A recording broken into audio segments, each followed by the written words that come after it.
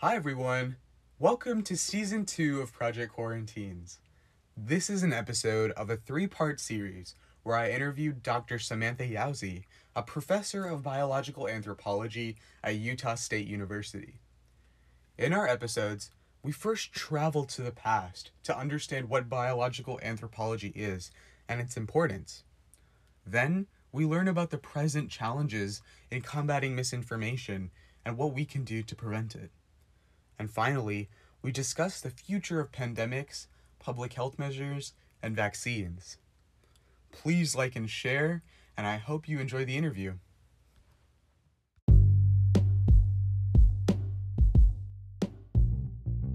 Why do you think it's so hard to achieve these mitigation measures? I mean, when we look at it, we had these issues from, like you said, the 17th century, and now it's still happening today during our pandemic that we're in. So, what are we fundamentally doing wrong with how we implement these strategies? One of the things that is very difficult about quarantine measures is it interrupts your social life. It interrupts how your community functions. It can have serious impacts on mental health. And after a while, your culture and the fabric of your society, including economic and political processes that need to occur, they get disrupted. And so people have a very hard time adjusting to that. And one of the things that's going to help you implement quarantine measures is preparing a population for that disruption and preparing people for the fact that you might not be able to do a lot of things that you're used to doing. And there's going to be a little blowback in a social sense with quarantine measures. And so recognizing that thing is one of the things that can help us better implement quarantines in the future is just preparing people for the difficulties associated with them. Now, would you say because of our advancements in technology and globalization, it's a lot easier to follow these practices in the near future, or do you think it's going to get worse? That's tough. Certainly with global travel, we have a harder time limiting how quickly an infected person can get from one place to the next. In the past, that wasn't as much of an issue. Nowadays, we have planes, trains, and automobiles that can get you from the United States to China in a few hours. That wasn't true in the 14th century. It's going to take you months to get from Europe to the United States. So the ease of travel certainly makes it a little more difficult to catch people. We have to be more vigilant in our surveillance systems. And surveillance sounds really scary, but it's actually just a measure that the World Health Organization and the Centers for Disease Control and Prevention have to trace where the disease is, who has it, who they've had contact with. And so as we improve surveillance measures and as we get better at preventing additional exposures and infections, we have an opportunity to improve some of those quarantining and social distancing measures. But certainly with global travel, it does add that difficult element, especially if people are not particularly willing to subject themselves to self-isolation.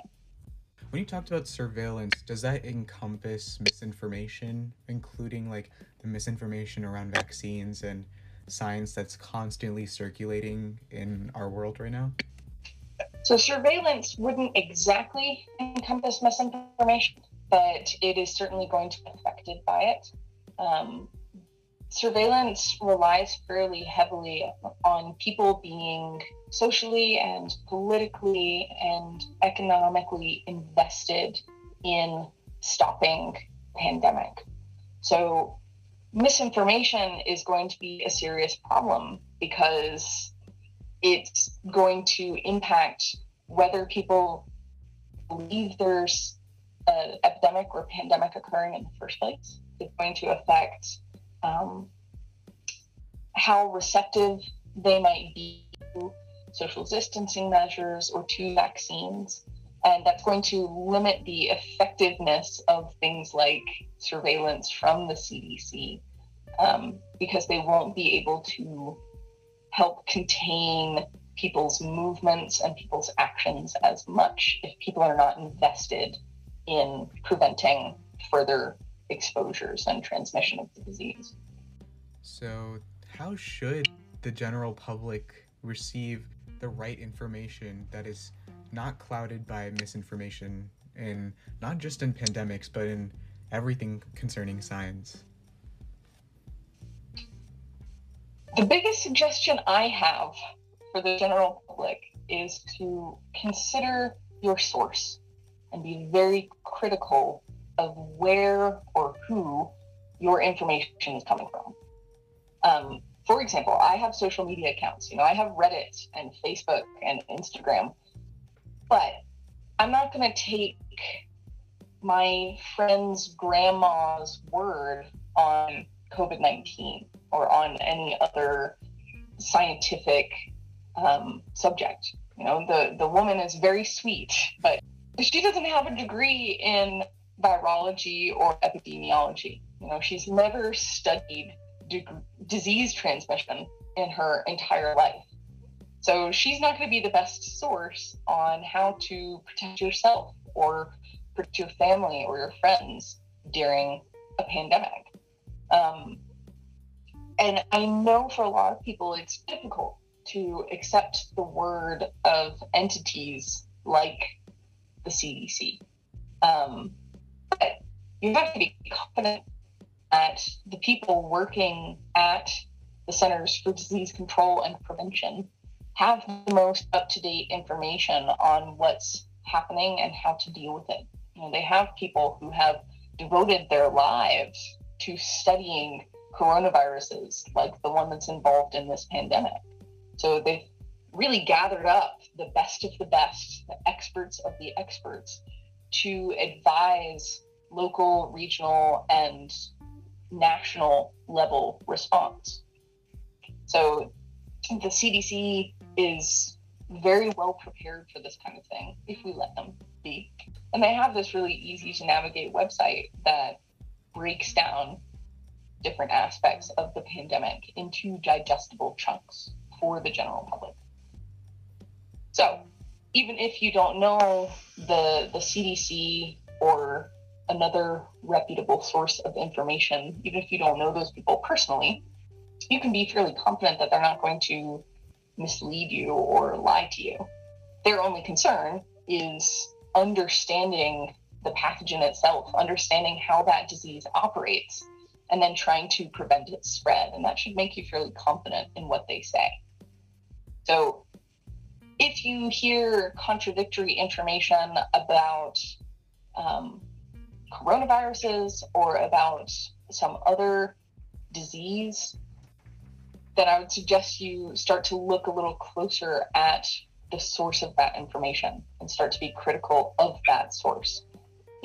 Does the person who's making these contradictory claims have an advanced degree in that subject? Do they study epidemiology? Do they study virology? Or on the other hand, do they have a social or political reason for trying to mislead you? So being suspicious, I guess, of the sources of information that you're seeing and letting other people know that you're suspicious of that particular source of information is a good start when trying to be cognizant of the potential for misinformation out there. Right. And I just wanted to add that our sources for the first season of our podcast mainly came from the CDC and the WHO. And I think you made a really good point there on how people, not just experts, but also just the general public, can find a lot of their right sources just by going to these trusted websites. So Absolutely. now, when you also talked about how you're not going to get a lot of your information from your friend's grandma, but kids, and as a lot more of the younger generation is trying to combat misinformation and raise awareness to a lot of not just scientific issues but social issues, how can we help our communities in that right way, even though we don't have a lot of the, per se, the academic credentials? First, I think it's kind of interesting that you say you don't have the academic credentials, because in my opinion, teens and young adults are probably the front lines for combating misinformation and ensuring that people are actually getting accurate information through things like social media. Because teens and young adults are still taking science classes as part of your education. So if we compare younger generations to older members of the population, those younger individuals are more likely to have had a science class recently and therefore be scientifically literate. So as a result of that, if an expert explains to a teen or to a young adult how, say, vaccines work, then you are going to be more likely to understand and more likely to retain some of that factual information that they've shared with you. So when some of these conversations get started about scientific subjects, including vaccines and including COVID-19, or even something as common as the flu, it's highly unlikely that in all of those separate little conversations that there's going to be an expert on hand to explain how those things work. So instead, it's going to fall to whoever is the most scientifically literate person in that conversation. And in a lot of cases, I would wager that it's going to be teens and young adults. You guys have a very good grasp on what that subject is and how it works. And one of the nice things is you can help convey that information to other members of the general public who might not have had a science class in several decades, right? So teens and young adults are some of the first people that are going to be participating in these conversations. And in addition to being scientifically literate, you guys can also speak in a way that a lot of scientists, unfortunately, cannot. Scientists have a very specific, specialized set of skills, and often public speaking is not one of them. So we need someone to essentially translate a lot of that information for us. And again, teens and young adults are the ones that are in a really good spot to retain that information and then translate it for other members of the general public. I really like the point about how there's a lot of issues about public speaking in the scientific field and the scientific community. But how do you think, or what do you think would be the best next step for bridging that disconnect between the scientific community and the general public in terms of how we relay information to them and how they receive it? One of the things that needs to occur is on the side of scientists. We need to try and participate more in some of these conversations, try and make our research more accessible to other members of the general public. Another thing that we can do is rely on science writers for other media outlets. There's a science writer for Forbes, there's science writers for National Geographic. Having some of those people who it's their job to help translate that research for the general public, that's very helpful to get the findings from science out into the world and in digestible and understandable forms. But then I also, honestly, and maybe this is because I'm fairly young for a scientist, I think social media has a great role to play here. Social media gets a bad reputation for spreading misinformation, but there's also an opportunity for scientists to put our own research out there and to make it available to the general public and to the people that are having conversations about these subjects. And one of the things that social media, at least in its current form, requires is that you break it down into small pieces. And so that would really push scientists, I think, to really boil down our research and make it understandable, and then give it out to people who are interested in it, and allow people to have very public conversations about it on social media.